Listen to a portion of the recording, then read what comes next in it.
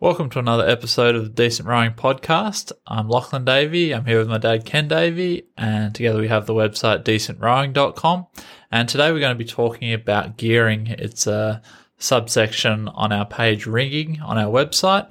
We're talking about the info, just basically an overview of the gearing videos that we have on the website, but all the information that you need to understand your gearing a little bit better.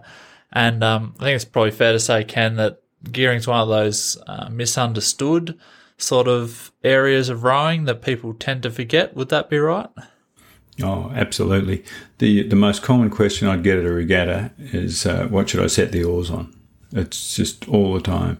And in fact, the other day I was coaching some masters rowers, and someone had changed one of the collars on one of the people in the boat's oars, and she was actually rowing with a 287 length of oar and an 84 centimetre inboard. Now, 84 centimetre inboard, no one in the world would row with that.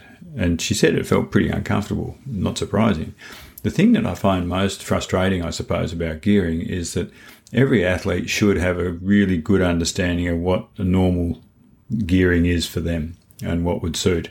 And they should then be able to check their own rig, check the rig on the boat, check the oar lengths, inboard, outboard, and make sure that they've got it, certainly if it's not exactly what they're used to, certainly within the range of normality so that they're not going to have a bad row. So I think that gearing is something that is talked about a bit, but it's not well understood, and every athlete should have an understanding of the basics of gearing as it applies to them. Otherwise, they're almost guaranteed to end up with a bad row somewhere because they'll use an oar that someone's changed for their purposes and it doesn't suit the boat they're about to use or the athlete using it. So I think gearing's just so important. Yeah, especially for sculling. Like sculling, you need to have two oars that are exactly the same. Otherwise, small differences between the two oars will have a large difference on your experience and your ability to maintain a race pace sort of thing. And if you're in a crew boat, obviously you don't want to be rowing on oars that are a different length than total length, as well as inboard length from the crewmates, because you'll either be able to get through the rowing stroke a lot more quickly than they can, so you'll be out of time, or you won't be able to apply your power properly, or you'll have them way too heavy and then you'll be a lot slower than they are through the drive phase, and you might have to try and make that up on the recovery, and so you're not going to be together, the boat's not going to flow and run out nicely and things like that. So yeah, it's really important to have the gearing the same on both oars in sculling and the same as the other oars in the crew. But what are some of the main points about gearing that people might not quite understand or should at least learn a bit more about?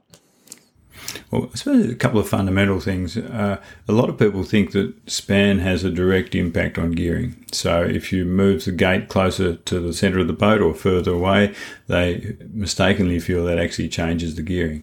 Now, it doesn't actually change the gearing of the oar, because that's really just a simple calculation of the inboard versus the outboard. And so span is unrelated to that measure. However, if you've got a steeper catch angle, so you've got the blade a lot more round to the catch, for example, if you're rowing on a catch angle of 55 degrees compared to someone a catch angle of 70 degrees, then the difference is very, very significant. If you think about the blade being perpendicular to the boat and call that a gearing level of 1, and then when it's around on 70 degrees, it's about 8 to 12 times more heavily geared. So it's very heavy at the catch if you've got a steeper catch angle. Mind you, there's a lot of merit in having a catch angle, and in sculling you'd expect to have a catch angle of about 70 degrees would be somewhat ideal, through to a finish of about 40. And so catch angle is a very significant determinant on the gearing. Now, if you have a steep catch angle, then that gives you a lot more gearing, as I just mentioned. And what it also does is it means that if you've got a possibility of injury, or if you've got a sore back, then the gearing, a heavily geared boat generated because of a large catch angle, is got the potential to help hinder your back injury. And so you want to be a little bit mindful where the catch angle is, because that's probably the most significant determinant on gearing. The other thing that affects gearing as well is the depth of the blade in the water. If the blade's not well connected, so it's essentially washing close to the surface, then that's going to be less heavy or less heavily geared than if the blade's buried quick and deep and well connected with the water. So those two particular aspects that are often forgotten when it comes to gearing. And if you're going to have a heavily geared oar, i.e. have a small inboard and longer oar, then you need to be very mindful that if you've also got a very steep catch angle, that you've made the gearing heavier with the oar rig, and you've also made it heavier because of where you're sitting in the boat. And so it's important to understand how these things interact so you don't overgear yourself and in fact cause injuries or just find that it's too heavy. And if it's too heavy, then it's often difficult to take the rating up because you can't just move quickly enough. So gearing can be very important in those particular aspects. So it should be well understood by every coach and athlete. Yeah, so when we're talking about high gearing, we're basically talking about it feeling heavy for the rower. So when we say high gearing, it's heavier, basically. And yeah, having a greater catch angle is one of the things that people don't really think about with gearing. It's always just thinking about the oar length and the ratio towards the inboard. And while that is important, it doesn't have anywhere near as big an impact on the multiple of gearing that happens with catch angle. And as Ken said, you could be up around 9 times what you are at the perpendicular when you're at the catch, and that's just because the oar isn't facing the right direction. You're basically when you place the blade in the water and you're locked on, you're actually sort of squeezing the boat and putting a lot of elastic energy into the rowing boat oar system, which you'll get back later in the stroke. But the consequence, of course, is it feels really heavy. And so generally speaking, if you're a junior or you're new to rowing or you're getting back into rowing, you tend to want to have your foot stretcher further towards the bow of the boat. So basically giving yourself a greater finish angle and a smaller catch angle. That will result in your perceived gearing being a lot less. The oars will feel a lot lighter, and it's good if you're building up the load, so the load that your body can handle. So if you're starting off from like a small level of fitness and you want to go to a greater level of fitness, you're probably best off starting with a bigger finish angle, a smaller catch angle, and then as you become fitter, more advanced, start moving that foot stretcher, small steps towards the stern of the boat, give yourself a greater catch angle. You probably don't want any more than about 70 degrees in a sculling boat, and sort of work your way towards there, because once you're a lot fitter, you can get a lot of advantages from having a greater catch angle. The other thing that occurs quite frequently is when people moving between different classes of boats. And so it's quite common for a single scull to be a different rig than a double, than a quad, and a 4 compared to an 8 and compared to a pair. So in a pair, for example, you may have an oar that's 117 centimetre inboard, but that's because it's got quite a long wide spread. If you think about sculling boats, a single scull can have anywhere normally between a span of 158 through to 160, occasionally wider than that, but not frequently. And if you go into a quad, then you'll find they tend to be a little bit tighter, in that they might be more likely to be 158 centimetres or 159, and similar for a double in the middle. So what this does, it doesn't affect the gearing so much other than the angles that we were talking about. But what it does mean is if you're using one set of oars at a regatta and you're rowing, for example, in a single scull and in a double and in a quad, so to have the same gearing, if the span has changed, then you need to change the oars. Otherwise, you'll find that they don't suit. For example, if you go from a single scull on a span of 160 centimetres and you move into a quad at 159, then you can't use the same oars and expect to get the same result. The particular issue is that your handles will be closer together, which will make your technique change. Because if the gates are 1 centimetre closer to the centre, if you went from 160 to 158, then that means that your oar handles are going to be 2 centimetres closer to each other at the finish, which will make your rowing technique different. So in order to make the gearing the same and keep because of that span change and keep the handle so they're the same in the boat, then you need to change the oar length and the inboard. The simplest way to do this is to use a method of calculating it, and so it's essentially saying, well, if we keep the gearing level the same, what do the oars need to change if we've changed our inboard length or our outboard length? And we've got an app called Rowing Calc, which works on iPhones, and there's a link to it on our website, and it's a very useful app to carry around because you can put in there what your measurements are for span, inboard and outboard in the boat you're currently in, and then put in a different variable for one of those in the second part of the screen, and it'll automatically tell you what you need to change the oars and what you need to set them on. So when you're in a regatta situation, it's a common problem where people use the same oars that they use for a single scull, for a quad, for a double, but between each of those, frequently they need to change the oars. And neglecting to change the oars just gives you an uncomfortable row and less chance of doing very well. So it's important to understand that between different boats, you need to change the oars if the span's been changed. I mean, that's true, but you don't always, like the example you gave of the single going from like 160 to 159, you might just decide that instead of changing the oars, you've got more arc, and that will be enough for the extra speed of the quad. Could well be. And the issue with faster boats is that you tend to have different gearing for a faster boat. And if everyone's working together, then and it's a good boat with the crew well connected with each other, then you'll find that you can get away with different levels of gearing than you would in a single scull. Also, in a single scull, you see the boat slows down a lot between strokes. And so there's a whole different set of force curves applied than you would find in a quad that if it's going well, that doesn't drop in speed very much at all compared to a single. So gearing is another way of dealing with issues when you've got a crew that's a very strong crew or a crew that's perhaps a little bit weaker. And if the arc is different, then you may find, as Lachlan was saying earlier, you can put more gearing onto the oars if you don't have as much catch angle. So all these things combine together to make gearing a relatively complex place.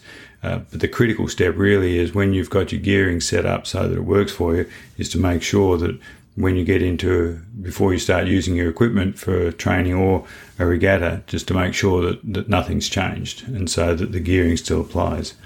Otherwise, it can be a very uncomfortable experience. Yeah, I think it's the main thing that I think people should take away from my perspective is just be confident with how you set your oars up. And so be able to set your oars up when you move into a crew boat, be able to set other people's oars up. Often you'll have a set of oars that are club oars that you row with a certain boat or a certain group of people like the seniors or whoever would use. And so you have to be really comfortable at knowing how the oars work, changing them, making sure they're the same. And of course, when you end up changing the oars to certain lengths, you undo a whole heap of screws or bolts. Just get in the habit of doing them up, checking them, making sure they're right before they go on the water. Anyone who's been rowing for any period of time will have multiple stories of, a handle that was loose in an oar that came out when they were rowing or changed. Maybe a collar slipped. And then there's really not a lot you can do on the water. Not many people take screwdrivers and the specialized tools that are required for changing oars out on the water. So it's really important to be able to do this and do it quickly and accurately and be able to check what you've done, so you can make sure on race day you're well prepared for that situation. A simple method to use just to check that everything's right is to stand the oars up against a wall with the handle on the ground, or lay them out on the ground and line them up next to each other, and you'll be able to very easily see if any of them don't match. That example I mentioned earlier about a lady rowing with an oar that was on 84 inboard, that was only one oar, the other oar was on 89. And so if you put those two oars together, then it's clear that there's something not right. And so just simple tests like that to check that the oars are about the same length, the collars are in about the same place. As Lachlan says, the collars are tight, everything's well screwed up, and so there's nothing likely to come loose on the water. But just a simple check like that before you get on the water will often save you quite a lot of grief out on the water. Yeah, with rowing as well, like with my own rowing in a single, I've tried all sorts of different oar lengths, all sorts of different spans, and all sorts of different inboards. And the conclusion that I came to in an unsatisfied way was that gearing doesn't make as big a difference as you'd think, because changing one part of the gearing will have like a positive effect on one area and it might have a negative effect on another. Lots of these gearing changes equal out. So I've rode my single, raced it, multiple times on different lengths, like all the way from like a longer 290 oar with 88.5 inboard. I row on 159 span, all the way down to 88.5 inboard with an oar length of, I think the shortest I rode was 293. No, 283. Sorry, and when the oars are shorter, so I've got a greater inboard to oar length ratio. It feels a lot lighter. You can keep a rhythm a lot more successfully. It feels like you can rate highly for a long period of time, and that's great. When you've got the oars really long compared to the inboard, so say 290 long with 88.5 inboard, it's really heavy. So it's quite hard to maintain a high rating, but of course you've got more leverage with that oar. And so you actually end up going very similar speeds. And did a test one day, rowing with the oars long. The next day, rowing with the oars short. This was in my singles, heats and repechage and stuff up at Nationals one year, and it was perfectly flat, good conditions both days, and the times were within 1 or 2 seconds of each other. Like something, there was no obvious winner, even though I'd made this huge, in inverted commas, huge change to my gearing. It hadn't actually had a reasonable effect. And so it changed the way the boat felt, but it didn't change the actual speed of the boat, which is what I was really hoping to do. So, yeah, I don't know what your experience is, Ken, with these sort of things, but yeah, I was quite annoyed that I couldn't find a magic number with my gearing to make me faster. It just sort of seemed to have no real effect on boat speed. Yep, no, I understand completely. One of the things that I find, though, particularly when coaching school athletes and non-elite athletes, you find that with elite athletes, generally there's a fair bit of effort gone into trying to find the gearing that suits the person. And as you say, a bit of it's to do with how you apply the power. And if you've got different athletes apply power in different ways, and particularly when you're looking at single sculls, that you may find that you want to set it up heavy for some athletes and lighter for others. A little bit a function of strength as well. So if an athlete's a lot stronger, then you tend to lean towards giving them more gearing. I do, however, get frustrated when I see school children rowing with heavily geared oars. And the reason for it is twofold. The first one is that if we're trying to get a good catch angle and we've got heavily geared oars and we've got young growing bodies that are of various degrees of fitness, then there's a real danger of doing injuries to backs in particular. And so from that too, if you have an athlete that's got a bit of a potential sore back, or you think that they may be at risk of that, then I'd suggest the easiest thing to do is to give them less load. Also, what happens is that if an athlete tries to really pick up the load heavily at the catch, i.e. really stamp that foot plate hard, then that's a lot of load on the body. If instead they pick up the load more gently, place the blade, get well connected, and then gradually accelerate from that point through to the finish, you find there's a lot less load on the back. So what I suggest you do, of course, is try to get the athletes to row so they row correctly and pick up the load and then accelerate from that point. But if you've got someone who's really too aggressive at the catch and they're hard to change that aggression, then I'd suggest reduce their catch angle, lighten their load a little bit, just so you have less chance of an injury. The other thing that happens with school rowing is that when they're in a race situation, you need to have a few weapons at your disposal to see if you can increase the speed over the crew next to you and leave someone behind or catch someone in a normal racing situation. And if you've got a very heavily geared oar, then without a fair bit of experience, it's difficult to know how to increase the rate, because generally the only way you can do it effectively in that situation is to shorten up. And shortening up is a fine technique in racing and gets used frequently in order to get the rate up and to get a bit faster boat speed for a short burst. The problem with it, though, is that it's also in a crew boat difficult if people don't do it all together. So you'll find that if you have a lighter gearing in a school boat, then it gives the crew another weapon that they can use in a race in order to be able to take the rate up. So if you've got a very heavily geared oar and you're in an 8, for example, you may find that you can row along down the course at about 33, 34, but to take it up to 40 is pretty hard. Take it up to 44 is really difficult unless you shorten up a lot. But if you've got a relatively lightly geared oar, then it's quite a lot easier for a crew that's not very experienced to take the rating up, because it just doesn't feel so heavy. And you would have had experience with a number of crews in that situation, I imagine, Lachlan, where the rating's hard to move or it's easy to move, depending on a number of factors. Yeah, I think people are very quick to blame the gearing when you can't get the rating up during a race, for example. Like they say, oh, it's too heavy. A lot of that can be just down to the fact that the crew isn't moving well together. They haven't got the catch in properly, for example, is a common culprit, and they haven't got the legs on quickly. If people don't connect and get the legs on quickly as a crew, it's going to feel quite heavy as well.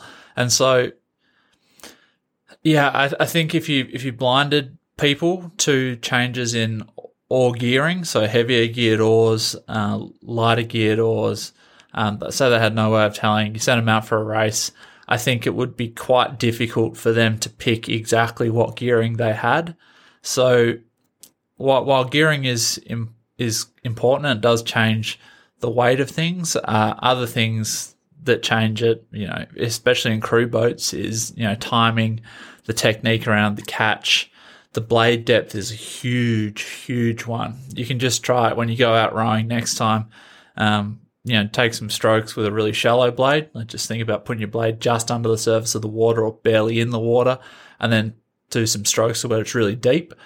You won't have changed your gearing on your oars at all, but the way it feels in your hands, how connected and like locked into the water it feels, is going to be a huge change.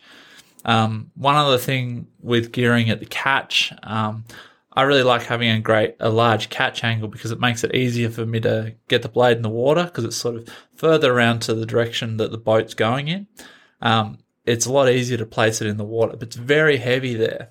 So if you've got a set of medium or stiff oars, it's going to be really uncomfortable having a large catch angle unless you're very, very, very, very fit. So I say there's enough varies in there to sort of get the point across. So I've got a set of Wintec soft oars, and I like a large catch angle. So I've got the big catch angle. It's going to be really heavy when I get my blade in the water, but the perceived weight in the handles isn't as much for me, because the oar has a lot of give in it. It's kind of bendy, and so it takes up a lot of the strain in that potential energy that's going to come back later in the stroke. But it doesn't feel as heavy, and it doesn't feel like I'm putting my body under so much stress. I borrowed some friends, stiffer oars. They're designed to go fast, and I've got no doubt that they're very good at moving a boat quickly. They're just brutal on the body. And so that's why, even though they can make oars that are completely stiff, that barely bend at all, they typically make oars so they do bend a little bit, because otherwise they're just too uncomfortable to row. Yeah. Another thing that's important to remember too in a crew boat is that your catch is meant to feel sort of heavy. You're connected to the water and you need to be well connected. But if you think about it, if you've got a quad or an 8 and they're rowing along and one person's got their blade in and well connected before everyone else, then essentially at that point they've got the load of the entire boat. And so that's really heavily geared for them. The weight is very heavy rowing stroke. And so, as Lachlan says, the most important thing is to be able to be together. And you'll pick differences too, and we've got videos on this as well, where if one person's a little bit earlier into the water, in a double, for example, and the other person's not into the water at the same time, then you'll find that it's heavy for the first person. And then when the second person gets connected, they get this jolt because they pick up the load. And so same thing applies if someone's holding their blade in well at the finish and the other person in the boat or the others are not, then they've got all the load at that point. So there's so many things that affect how heavy the boat feels, and the predominant one probably is are the crew together? Have they got the oars in at the same time? Are they applying the particular muscle groups at the same time? If someone's opening up early compared to someone who's opening up late, then that's going to change the gearing through the stroke or the weight through the stroke. So the most important thing, I think, to take away from this is to make sure that the gearing that you've got is normal for your category. And so, as I say, not 84 inboard. So just make sure that it's normal and you know what that is. And then essentially forget about the gearing and focus on your technique. And that way you'll get better results every time, I would expect. Yeah, definitely. It's something I think I've heard. I think my coach John used to say or says that gearing's the easiest thing to change with rowing, and therefore people focus on it a fair bit because you can actually make a change. You can change the oars from a certain length to another length and try and make a positive impact. But we're probably talking like, as long as the boat isn't geared, in a wacky way, I guess, like certain things aren't like symmetrical, things like that, and it's within normal range, you're probably looking at about maybe less than 5% of improvement would come from gearing, as long as it's sort of normal. Maybe even smaller than that. It's absolutely tiny compared to fitness and technique. Maybe I'd put, as long as you have an all right technique, you'd probably say that fitness is maybe like 80% of the game, maybe a bit more even at a high level than technique. Obviously, if you haven't been rowing at all, say you haven't got the basic technique, then technique's going to be 90% of it. But yeah, it soon becomes a fitness game at the higher levels, and barely any rigging changes are worthwhile, and lots of other things. I think one of the things that my coach was telling me was that when he was coaching Australian crews, at one point they used to measure everyone's foot plate, all the angles, all the positions, all the distances in front of the pin, everything like that. And every time someone changed seat, they change 50 different things to do with their rigging to make it optimal for them. And it was just a nightmare and probably didn't have much effect. Now they've gone back to a much more simple, everyone rows on the same rigging, unless there's a large exception that needs to be catered for. So try and set your boat up within normal-ish realm. Make sure it's all the same and things aren't out. But no, that's pretty much the end of it for your focus on gearing. You've got much bigger fish to fry if you want to become faster at rowing. No doubt. And so I'd suggest if you're looking at beginner crews and school crews, then if in doubt, I'd make it a little bit lighter in the gearing and then focus on technique, because that's where the changes come from and that's where the speed comes from. Yeah, it'll feel better if it's lighter. It'll feel nicer to row. But, yeah, having said that, some people, if you got singles, they like rowing with heavier gearing. They like the sort of loading up and holding that load throughout the stroke. And there's very little research that's been done on different fiber muscle types like fast and slow twitch and the way you rig your boat, for example. There's probably something there when it comes to this sort of thing, but it's just something that people haven't really looked into. So yeah, I think the only critical thing I'd like to finish on is that if you've got a regatta situation and you've got boats that have got different spans, then in order to have a comfortable row, then you want to make sure that you get the oars set for the right level. So they suit how you row, which is essentially making sure your inboard's correct and that your gearing doesn't get out of line compared to what you're used to or what's designed. So at regattas, get the app and have a look and make sure that when you do change a set of oars, just make it so that you're consistent in what you're changing rather than guessing. I'd strongly suggest don't go, as I've seen some people do, and say, I'll just add another centimetre here or there without actually understanding what it does, because it doesn't take too many centimetres added here and there to find that you've got a gearing that's quite different from what you expected.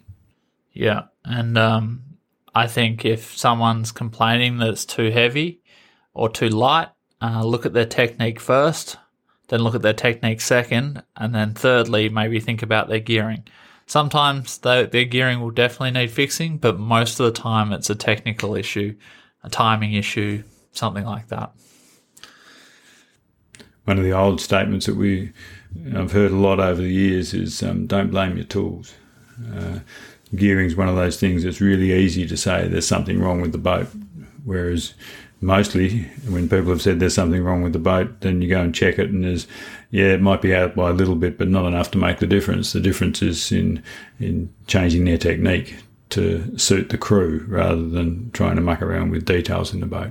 Yeah, typically people that are more OCD, myself included, sometimes with rowing, if they're an anxious person, they like focusing on details, they like controlling things, they'll probably have an unhealthy obsession with the rigging, and it's up to you as a coach, and if you're the athlete, obviously it's up to you as well to try and manage that expectation of how small rigging is in the grand scheme of things. If you're satisfied that it's close to normal range, then you really need to shelve it, pour your attention into something else.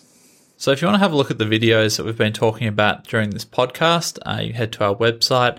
It's under rigging, and down the bottom we're talking about gearing specifically. Rigging and gearing is one of those sort of visual ideas. It's really important to sort of see it. One of the books I'd recommend if you're interested in learning a bit more about gearing is Valery Kleshnev's book on, it's called Biomechanics of Rowing. I think you can get it from his website, BioRow, or like a Kindle version of Amazon, which I got. And the first time I read that book, I was just amazed at how clear the rowing stroke and the mechanics of rowing came. It's very concise. It's relatively easy to understand, and I'd highly recommend getting a copy of it. So until next time, happy rowing.